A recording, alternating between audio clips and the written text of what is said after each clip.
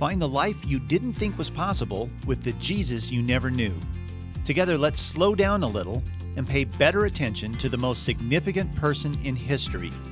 Welcome to the podcast, Paying Ridiculous Attention to Jesus, with your hosts Rick Lawrence and Becky Hodges, brought to you by Lifetree.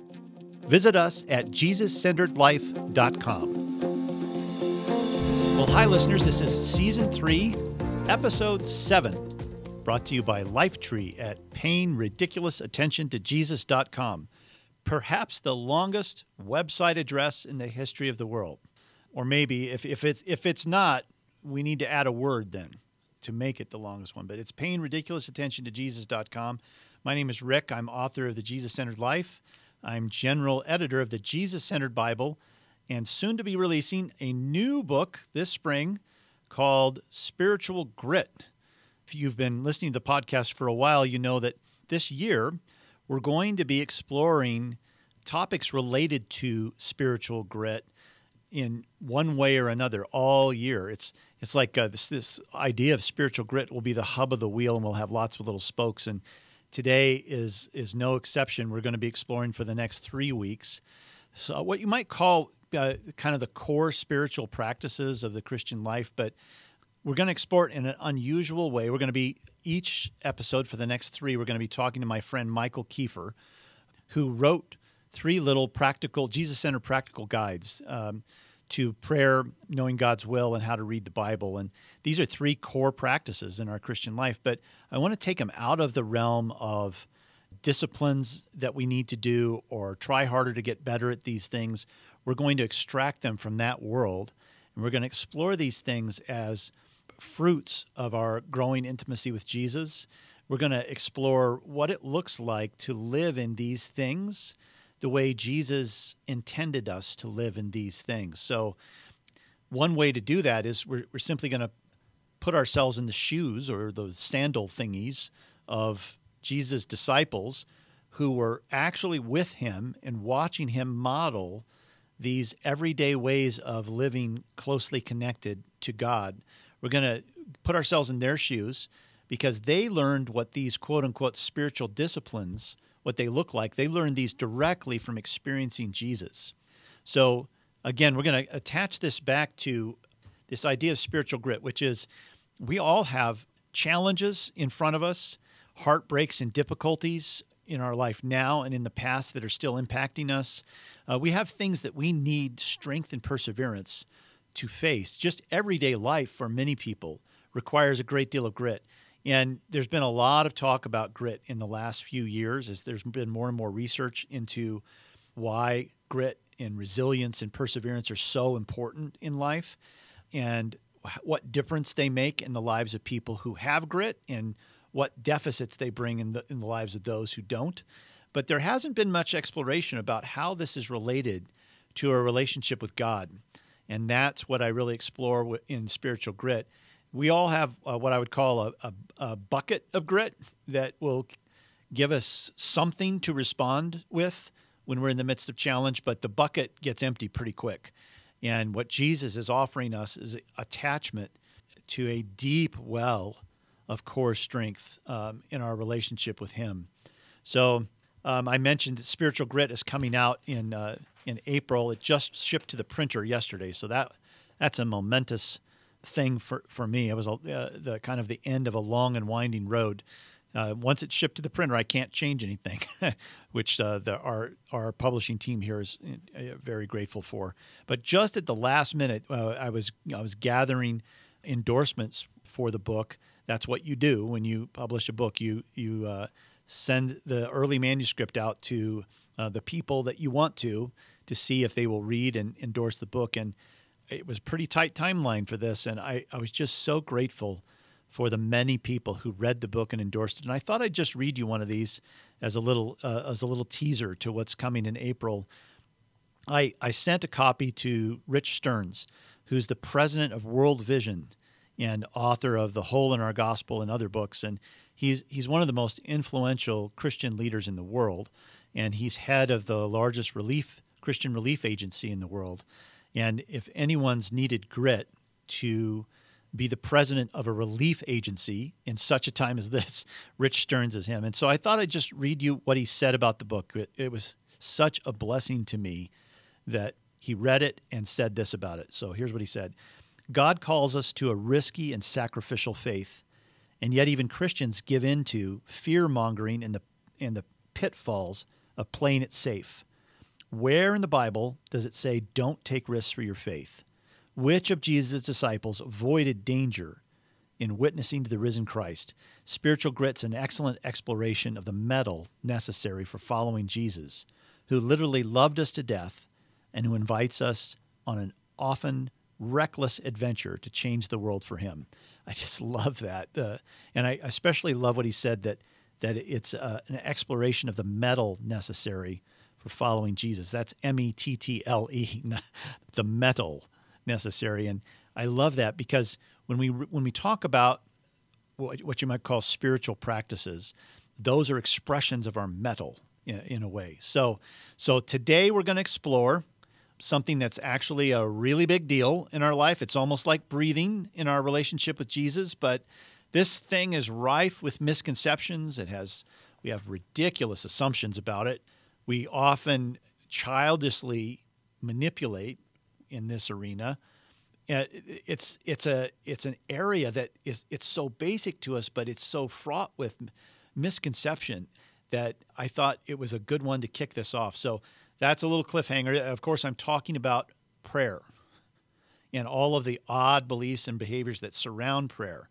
So, for example, these are just some stuff off the top of my head. So when we pray, we often use a different level and tone of voice when we pray. Like we use a softer voice than normal when we pray.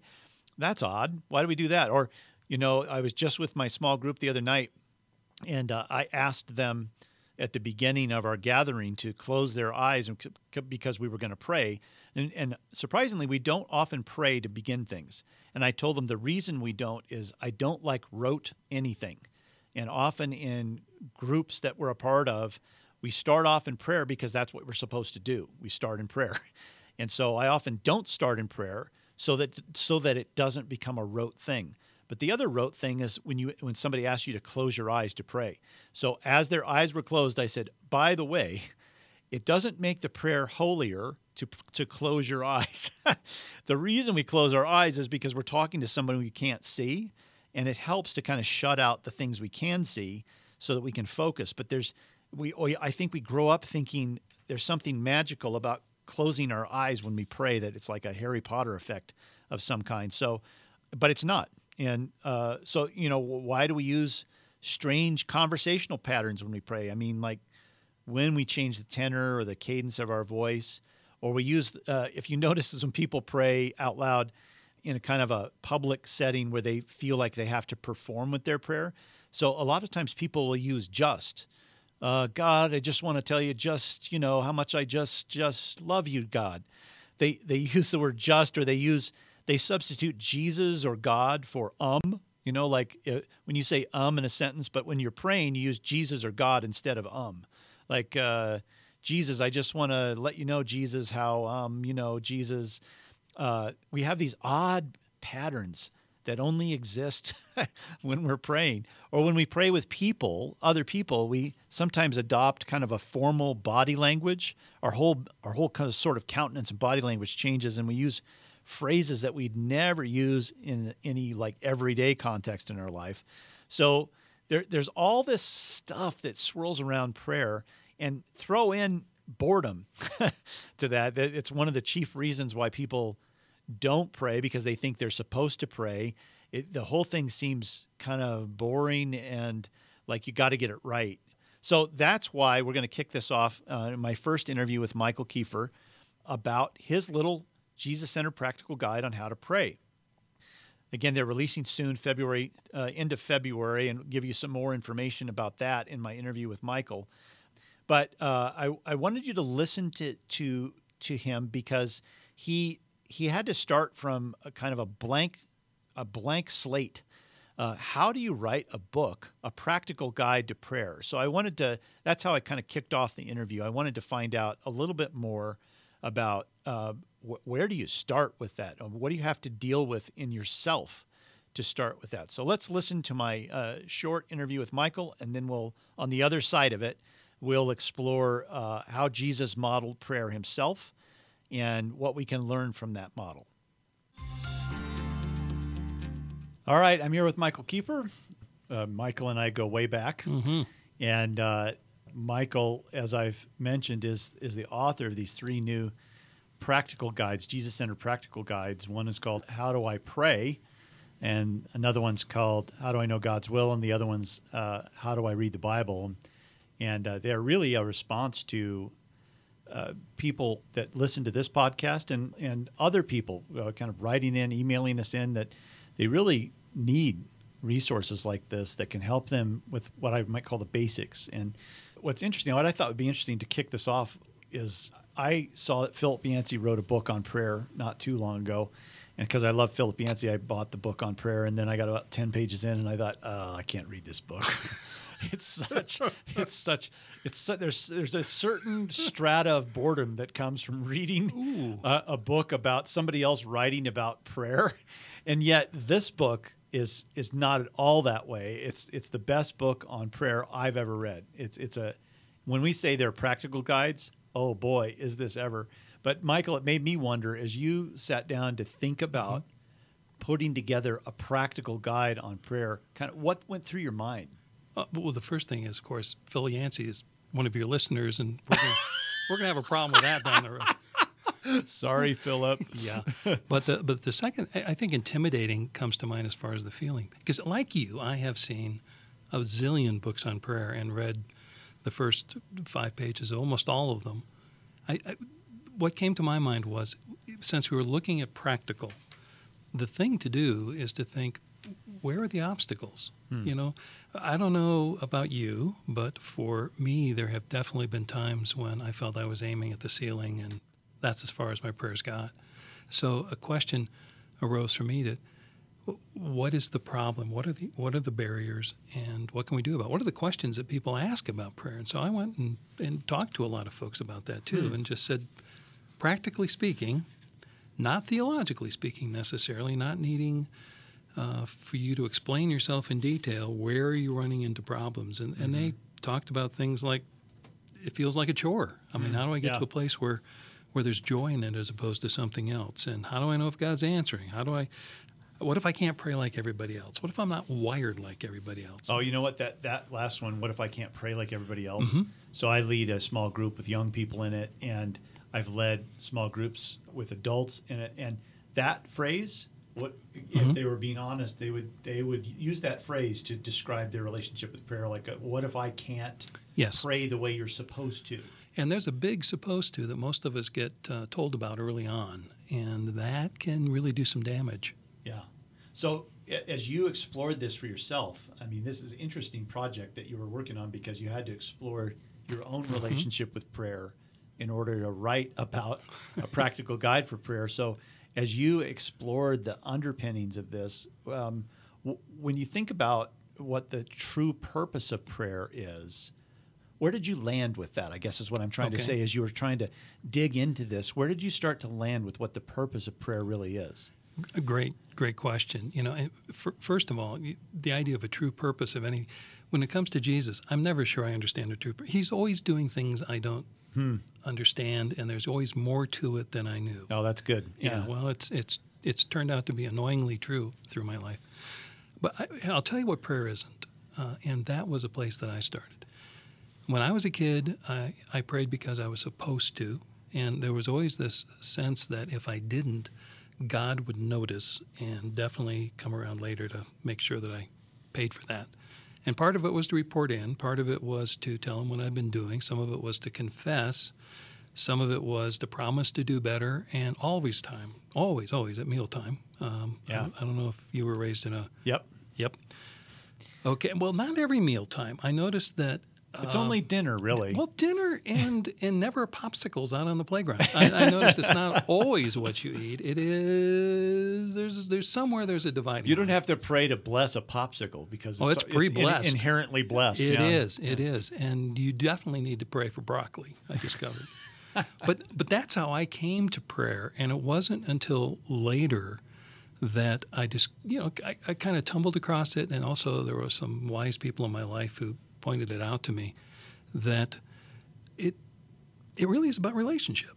And I don't approach any of my friends the way that I approach Jesus in prayer, at least up to that point in my life. I didn't walk up to my buddies and say, well, first I have an agenda, and the agenda is to tell you what I've been doing, where I screwed up. That would be the part they'd be interested in. And I needed better friends before I could talk like that. And there were also, I need to tell you I'm sorry about that. Though you remember, I said the same thing yesterday. And I never talked to anybody like that. And there's no relationship that would survive that kind of a formula. So when I finally got to a place where I realized Jesus is just a fascinating guy, when I got to know more about Jesus and past the facts and more to the, what was he doing here? What was he doing there? It opened up an opportunity for me to just spend some time with a fascinating person. Yeah. And that was cool. So threaded through what you're saying right now, it's kind of the elephant in the room, actually, is the way that you see who God is affects profoundly the way that you see what prayer is. Oh, yeah. Really. And so, Yep. So, I mean, how for you is that factored into not only writing this little book, but how has this changed and morphed in your life from the point that you were talking about as a kid? And I think we can all relate to kind of what that was like as a kid. So what is the role of how you see God, and how does that fuel and affect the way you pray? Well, one of the things that we touched on in the book, actually we started there, was to talk about two Baylor researchers, and I'm not sure I can pronounce their names. I think it's Froese, and I know it's Bader or Bader. I'm not sure, but you go there, you look around for a couple of researchers, eventually you'll find them. and they wrote a book called America's Four Gods, What We Say About God and What That Says About Us. And let me just quickly run you through four corners that they kind of found people gathering in. The authoritative God is the God who takes notes about what is and isn't following him, who's doing what, and he's willing to nail people to make them fall in line. The authoritative God. Yeah, and that's where I was. Certainly that's how I was raised.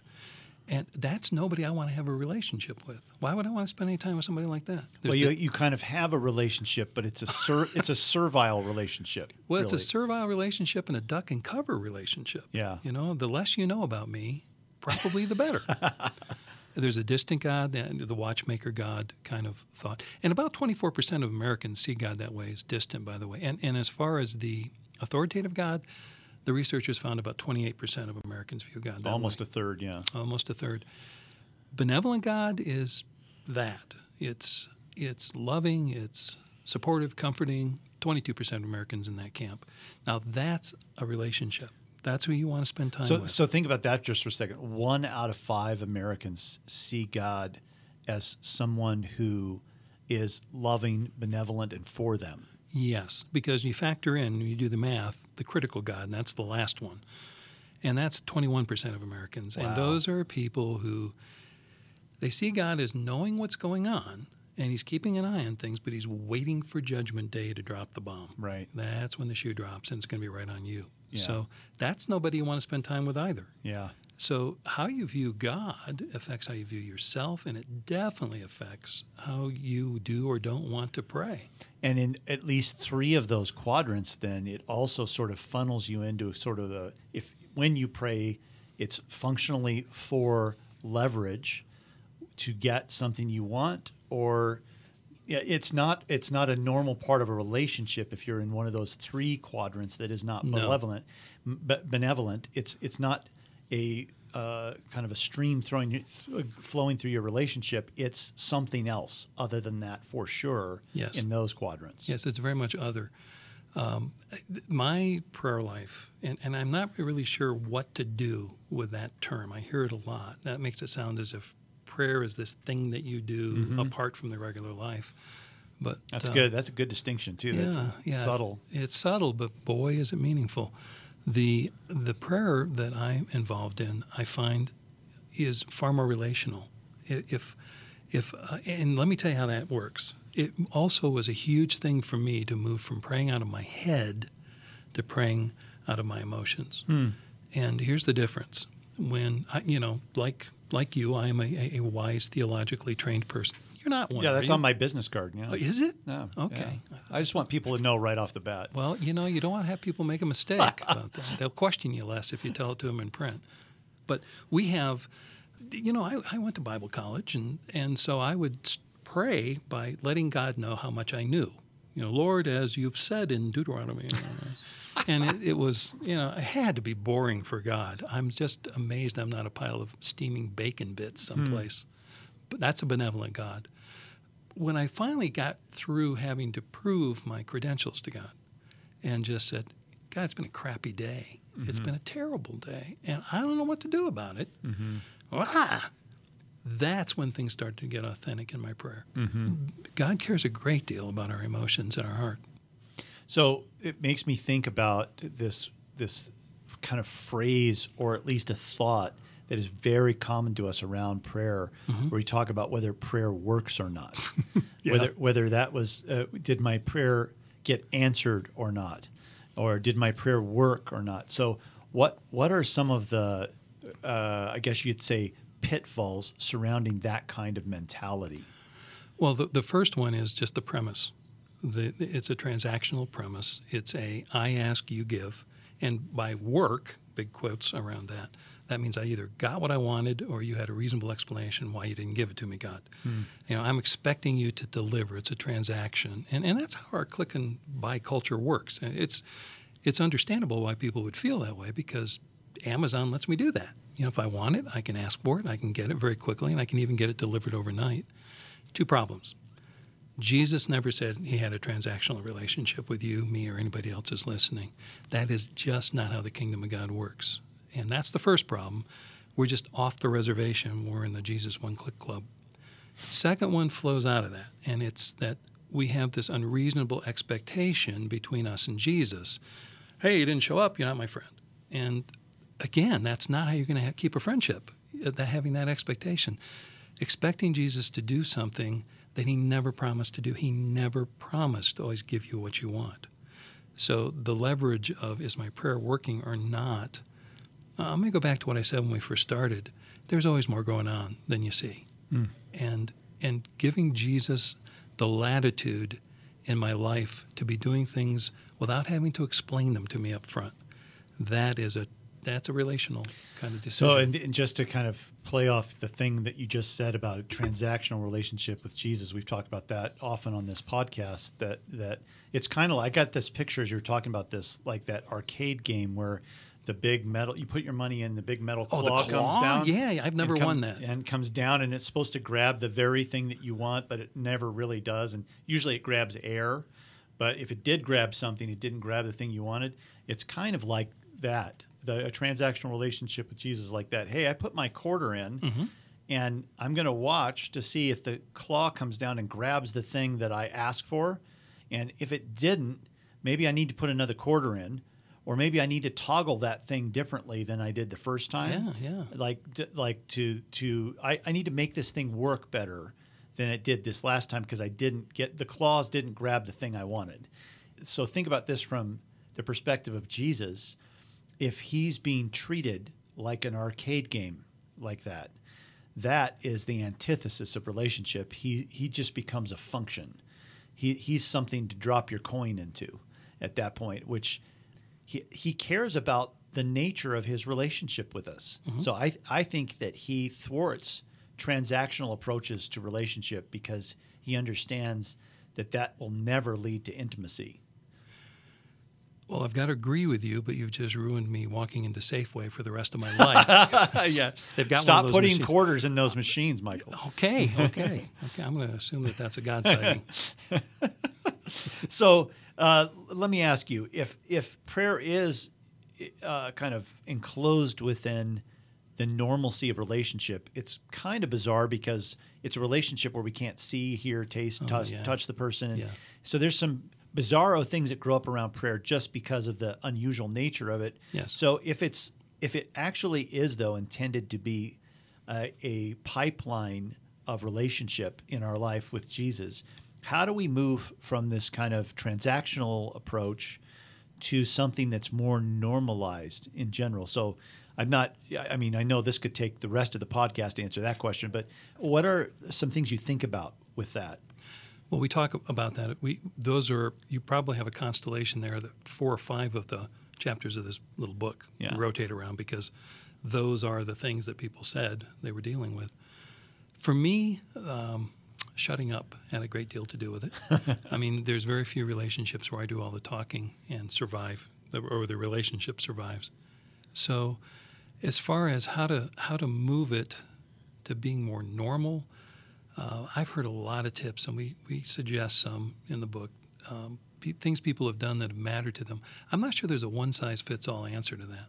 I've heard of people who say, look, I always put the seatbelt on in the morning, and I talk to Jesus on the way in as I commute to work. And that may be very good for somebody who's very able to picture that and totally not work for somebody else.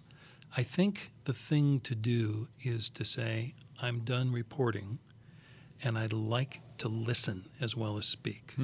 And I would like to talk about my feelings as well as what I think. As simple as that is, I can only answer that for me, Rick. And for me, those were big points. That's good. I love that. Well, I appreciate you talking through some of this with us today. And on the other side of this, we're going to explore some of the ways Jesus modeled prayer for his disciples, and what we can learn from how Jesus approached this conversationally himself. But just to reiterate, though, we'll put this as a link on our podcast page, that if you want to check out these 3 little books that Michael put together, they're releasing February 27th, but you can pre-order them on our own site or on Amazon right now. And they're 3 little practical guides that I think they're kind of like a devotional, but not, in the sense that they are packed with the great ideas, ways to kind of experiment and play with all of these things: prayer, knowing God's will, and the Bible. That's what makes them so unusual. So I highly encourage you guys to go check these out. They're one of a kind. I've never seen anything like these. So, Michael, thank you for all of the creative investment you put in these, and thanks for being on today. Hey, you're welcome, Rick. And I'm going to go send one of these to, who was the guy you mentioned earlier? Yeah, that guy, Philip Yancey. Yeah. He's a little bit well known. He is well known. I can find his address online. Yeah, thanks a lot, Michael. Thanks for your help. See ya. Okay, so running through that conversation, one thing we talked about a little bit is this whole idea of prayer as a transaction, our relationship with Jesus as a transaction.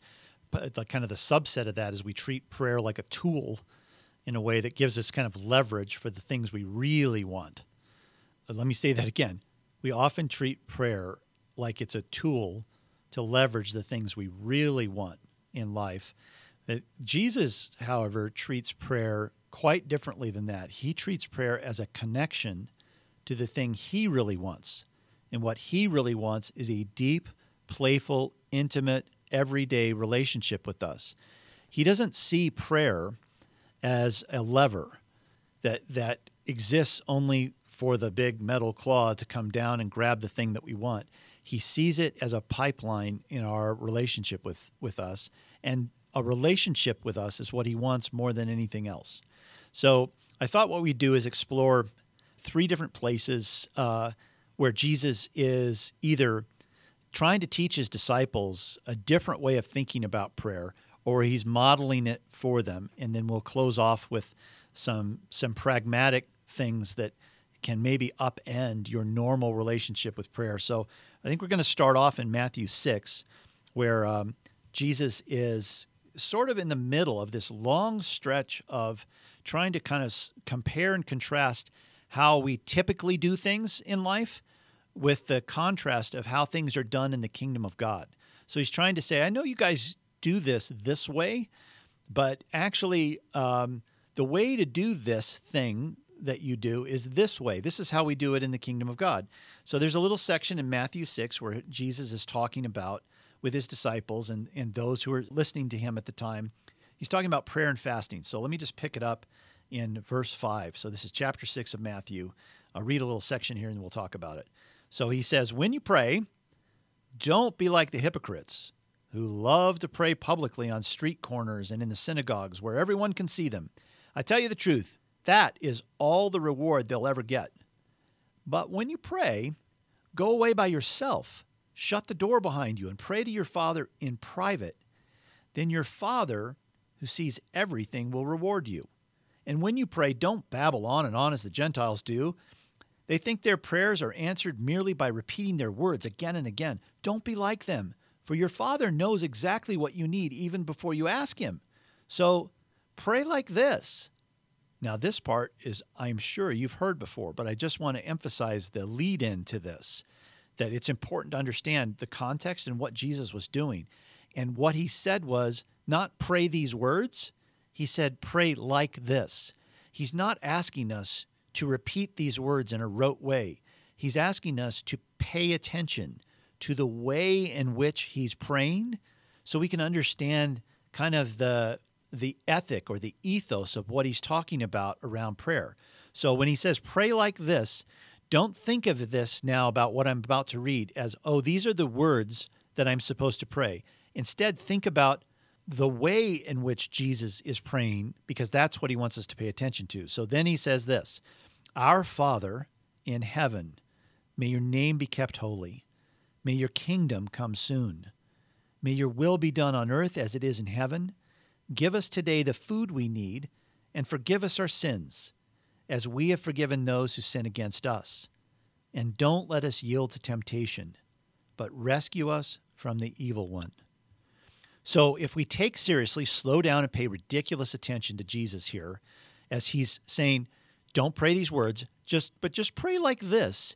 What is the like this that we can notice in the way that He prays here? He starts off very affectionately, very intimately by saying, Our Father. It's really, if you went back to the original Hebrew in this, he would be saying, My Abba, which is equivalent to saying, My Daddy.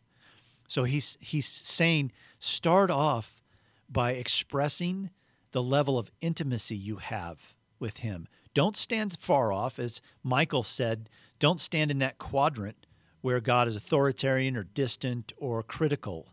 Don't stand far off as if He's a taskmaster or a master sergeant. Call Him Daddy. You kind of get this picture of one of my favorite feelings in life still is my teenage daughters who, when they forget that they're teenage daughters, sometimes snuggle into me when we're sitting on a couch, or they rest their head on my shoulder. It's a unconscious act of intimacy, and it shows the kind of relaxed safety they feel around me, and that this kind of unguardedness around me. I just love it. And I think what Jesus is saying is, when you enter into a conversation with God, what He would love is for you to address Him as Daddy, to lean over and kind of metaphorically put your head on His shoulder, to express how much safety and security you feel in His presence, and to treat Him that way. And then He says, may your name be kept holy. So in the context of that intimacy, He's saying, and I also remember, you are amazing. You are unlike no other. I see you for who you are. It's a form of worship to express our recognition of the holiness of God. And holy doesn't mean, I think, the same thing that we thought it meant growing up. Holy doesn't mean strange and distant and unreachable. What it means is different. It's like when you think about a person you have tremendous respect for, and you're telling another friend about this person, and you start to describe what makes them distinct and unique in your life, like they're the kind of person that says and does things that's different from your other friends, so you're describing what's different about this person. That's what holy is. It's describing God accurately for how different He is. And part of that difference is how incredibly good He is. He sets the standard for good. You've heard me say this before on the podcast, but my favorite quote of all time is G.K. Chesterton's quote, where he said, if you're going to learn from the Jesus of the Gospels, then you're going to have to change your definition of love, or you won't be able to stand Him.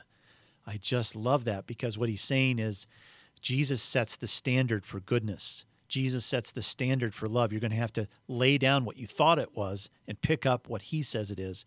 So that's what it means to recognize that God is holy, that he's different. Then he says, may your kingdom come soon. And what he means here is that may the way of life that we live together, I long for everyone to live this way. I want your kingdom, the way you live, the behavior patterns, the customs of the kingdom of God. I want them to be normal for us because he knows how good they are. And then he says, may your will be done on earth as it is in heaven. So Jesus is saying, I see how your will brings life and goodness in heaven. I want the same thing to happen here on earth. A much bigger challenge because we live in a broken world. And Jesus is saying, I want, in the midst of this darkness, in the midst of this broken world, I want your life, the way that you live, and the way that your will is expressed in heaven. I want it to be the same here on earth. Then he turns a corner and he says, give us today the food we need. So he's basically saying, there's nothing wrong with talking to your father, to your Abba, to your daddy about the things that concern you, including enough food to eat, the very basic things in life. There's nothing wrong with sharing the average, everyday, basic things that we take for granted, but sometimes feel threatened by. That's what we're called to share with him, the everyday, minute aspects of our life, or the basic aspects of our life. Then he says, and forgive us our sins as we have forgiven those who sin against us. So here he's saying, and we also want to drag into the light the things that we've done to hurt and break relationship with others, or to damage other people, or the disobedient things that we have done. We want to drag those into the light with you, God. We don't want to hide anything from you.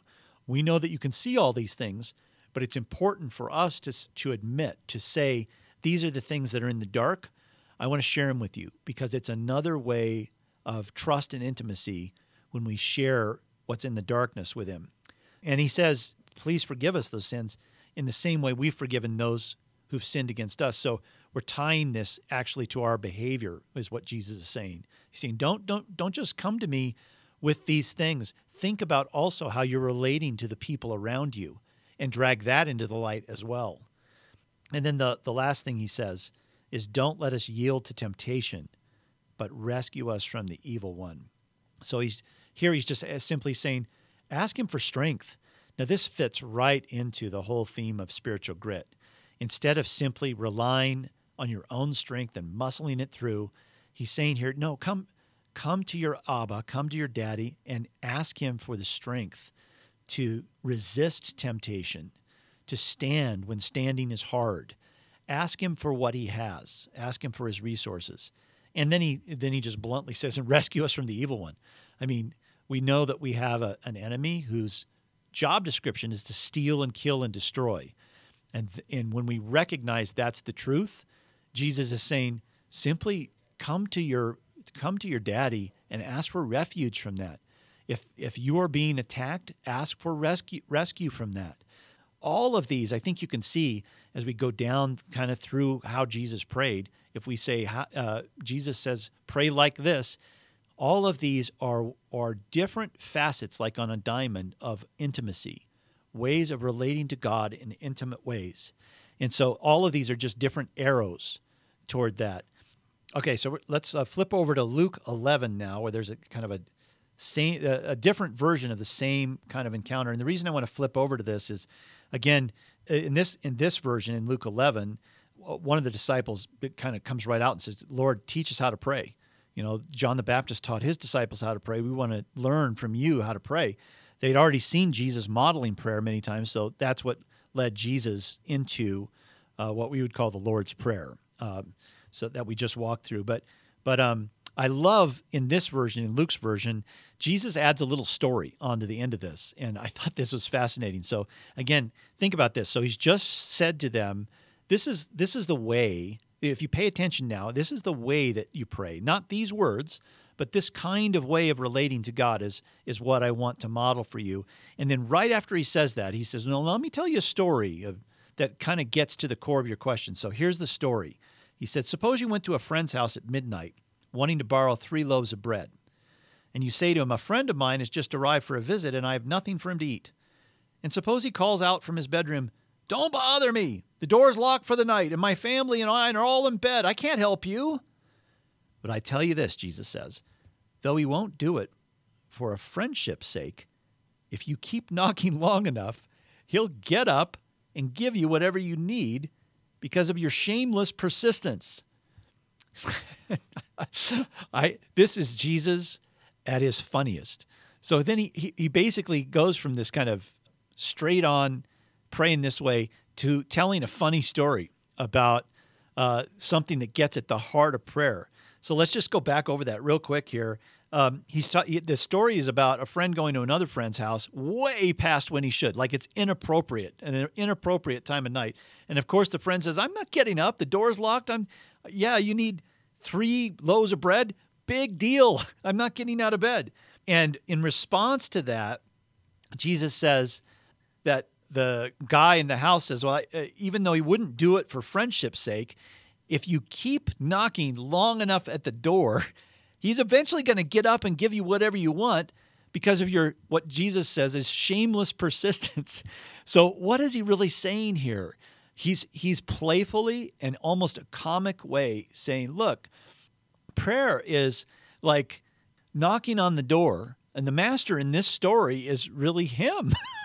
He's the person who doesn't want to get out of bed in this parable, and we are the ones knocking on the door, and we need something. For whatever reason, we need 3 loaves of bread in the middle of the night. Maybe he has a wife who's pregnant and she has a hankering for toast. I don't know. But the master doesn't want to get up. The master of the house doesn't want to get up. But in Jesus' story, he says, but the shameless persistence of the person, eventually the master gets out of bed and gives him what he wants. It's a funny way of saying, you know what? As you pray, as you talk to your Abba, first of all, it's playful. That's why he told a playful story, but also persistence matters. Why does persistence matter? Shameless persistence. It's because I think it's an expression of our faith and trust that we're not giving up. That when you knock for a while and you get no, I'm not coming down, your shameless persistence is a way of showing, hey, no, I know you're going to get up. I'm going to stay here until you get up. It's a very familiar, relaxed way of treating what it is you're asking for. It's not a formula you're trying to live out. Instead, it's a relationship you're trying to depend upon in your time of need. So even the shameless persistence part of this, Jesus is saying, yeah, I like that. Be shamelessly persistent with me because that's one form of intimacy. So I just love that little story that he tacks on. In our last episode of this podcast, Becky and I went through 3 chapters or 4 chapters of John, and one of them was John chapter 17, where Jesus prays out loud. One of the interesting things about that is if you go back and look at John 17, that's actually a perfect little thing to do sometime in the week following you listening to this podcast. Go back to John 17 and just kind of sink into it, because Jesus did something he didn't often do. He prayed out loud for a long period of time in front of his disciples because he wanted them to hear not just what he prayed about, but the way he prayed about things. So I'd encourage you to dive into John 17 in the week following listening to this episode and use this filter as you read. Don't concern yourself so much about what Jesus is praying for in John 17. Pay particular attention to how he prays. How would you describe the way that he is praying? Similar to the way that I kind of moved slowly through the Lord's Prayer just a few minutes ago. Read John 17 that same way and see what truths emerge about the heart of Jesus as you slow down and pay attention to that. So there's a little thinking about some ways Jesus modeled what prayer is really like. The thing that I didn't touch on in these 2 or 3 examples is that Jesus often went out alone to pray by himself. He spent a lot of time in what you could call his inner room. And part of that going to the inner room and praying by yourself is that it's the same way in any intimate relationship. My wife and I go on a walk pretty much every day so that we can have intimate, focused time with each other, because life is chaotic. We have kids. We have all kinds of things going on. Taking our dog for a walk around the neighborhood allows us to focus and kind of dig deeper into each other's soul as we walk. It shuts out other distractions. So Jesus did that himself quite a lot. He shut out all the other distractions and just went to a quiet place to spend intimate time with his Father, to recalibrate and to commune with him. And, when we pray, what's true is that Jesus often reorients our perspective when we pray. It's not so much whether we get the thing we're praying for. I've found that as I'm in deeper conversation with Jesus, sharing things in a more intimate way, he reorients my perspective about myself and about life. The other night in our small group, I had asked everybody at the end to simply, again, close their eyes, and instead of talking to Jesus, just ask him a simple question. And the question was, hey, Jesus, what's on your mind for me tonight? That was the simple question. I asked them all just to spend a minute in quiet and to wait and for whatever Jesus had to say about that to surface for them and to write it down if anything did. And so I do the same thing while they're doing it. And while I was quiet and I said, Jesus, what's on your mind for me tonight? What he said back to me was something like this: I'm painting a masterpiece that is the story of your life right now. And the fact that I'm in the left-hand bottom corner where I'm painting a shadow in the picture, if you just paid attention to the darkness of what I'm painting right now, then you wouldn't see the whole of the picture that I'm painting. So don't do that. He was basically saying, with the struggles and challenges you're dealing with right now, don't get lost in the part of the painting where it's just dark paint, because that's just one part of the whole picture. I want you to withhold judgment for that right now, and so that you can stand back and get little glimpses of the real picture I'm painting in your life right now. Well, that is playful, intimate, and reorienting. And if you ask just that simple question, Jesus, what's on your mind for me? I do this a lot. It's a common practice because I just need my perspective reoriented. So let's give you a few things before we close off here. If Jesus is really our rabbi, and that means he's inviting us into this kind of immersive relationship with him that will infect us with his presence and his personality, well, what can we do to demystify prayer and make it more a part of an everyday relationship? So here's a few things. One thing that you can do, and my wife does this, it really helps her in her prayer, is to simply journal your prayers. Some people, it helps them to collect their thoughts and gives them kind of an intentionality with their prayer, and also opens them to intentional response. That as they write and journal, they're actually in conversation with God, and light and perspective emerges as they write. So instead of simply silently praying your prayers or praying them out loud, consider, even if you've never done this before, try it once, simply writing out your prayer. And if it helps, just say, I'm going to take 1 minute and I'll write out my prayer, so it doesn't feel like it's too much. But it allows you to interact with something that's actually physical. When you can't see, hear, touch, taste God, if you write out your prayer, it allows you to kind of touch something as you pray, something physical. And I don't know, it helps. I know it's really helped my wife. That's the primary way she prays, is by writing out her prayers. Another thing to think about is pray in a more dependent way. What I mean by that is, as you pray, no matter if it's just yourself alone or you're praying for someone else, pray dependently by asking Jesus first. Ask the Holy Spirit first to help you to pray. And don't just give it lip service. Say, Jesus, before I pray for this, can you please show me how to pray? And then wait for his guidance. You may want to say, I want to silence my own voice and the voice of your enemy, God, right now. Before you listen, you may feel like you want to take that authority and make sure you're only hearing from the voice of Jesus. But the idea here is before you pray for anybody, or for even in your own prayer time, ask Jesus first for help on how to pray, and then wait until you have some guidance on how to do that. I was talking with our friend Steph Hilberry the other day, and She said something that's transformed her life in the world of prayer is that she now has a sister that she's close to but doesn't often talk to, and then they'd have these long conversations on the phone every other month or so. And so Steph decided, what if instead we had a conversation every week on the phone on Fridays at lunch is when they have this conversation. And she said the thing that transformed the way that she prays is that as she was talking to her sister in mid-conversation would just take that conversation into prayer.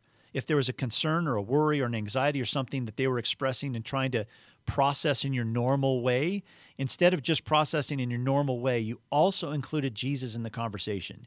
You just, in a normal, everyday tone of voice, in the same way you were talking to your friend, you just share that same need with Jesus, or you ask for guidance from Jesus in the middle of the conversation. I just love that. Steph called it toggling between the normal way we process things and prayer. You just go back and forth between the two in a normal way, and that's how she and her sister have this conversation, and I just love that. We just verbalize whatever's happening to us in the moment, and it jolts us out of our kind of self-focus. So that's another way. Here's another thing to think about. When somebody shares a concern with you and asks for prayer, instead of saying that you'll pray, just pray. As often as possible, instead of putting off prayer, just do it right then. Make it more normal, casual, every day. I often, with my wife, I don't close my eyes when I pray. So if we're walking around the neighborhood talking and there's something, I feel this nudge inside, I just start praying where I had just been talking before. And I pray with my eyes open. So it looks like a normal conversation, but I'm actually sharing whatever it is we're going through with Jesus at that point. So the point is, though, that in the moment, instead of saying, I'll pray, like this is a formal thing that I'm going to do differently later on, just pray right then in a normal, casual way. And try praying with your eyes open sometimes and see how that impacts the way that you pray. And another way that you can do this, I said my wife and I walk around our neighborhood, but you can also, if you're alone at some point, you're just taking a walk, you can walk around your neighborhood and praying for the people in the homes that you pass. Just ask, don't make it a job. Just say, Holy Spirit, when you nudge me about a home that I pass, I will pray for whoever's in there. Just give me guidance on how to do that. It's a prayer adventure that you can do, just walking around your neighborhood. It's a way that you can participate in the kingdom of God, setting captives free in that home without even having to know the people. Just ask Jesus to guide you. Finally, a final thing to think about, keep knocking on the door. Take Jesus at his word. He told a funny story for a reason. Shameless persistence he likes, and he honors and respects it. So be shamelessly persistent with him. Keep knocking on his door. It's an act of intimacy when you do. Well, gang, thanks for listening today. Remember, you can find out more information about all the stuff we talked about here today, but in further detail on payingridiculousattentiontojesus.com. You're just looking for the podcast section there in Season 3 and Episode 7. Don't forget those practical guides we're talking about, how to pray, how to know God's will, how to read the Bible. They release on February 27th, and you can get them in pre-release right now on group.com and on amazon.com. Again, this is Paying Ridiculous Attention to Jesus. It's a podcast from Lifetree. Subscribe to us on iTunes for all the latest podcasts. We'll talk again next time.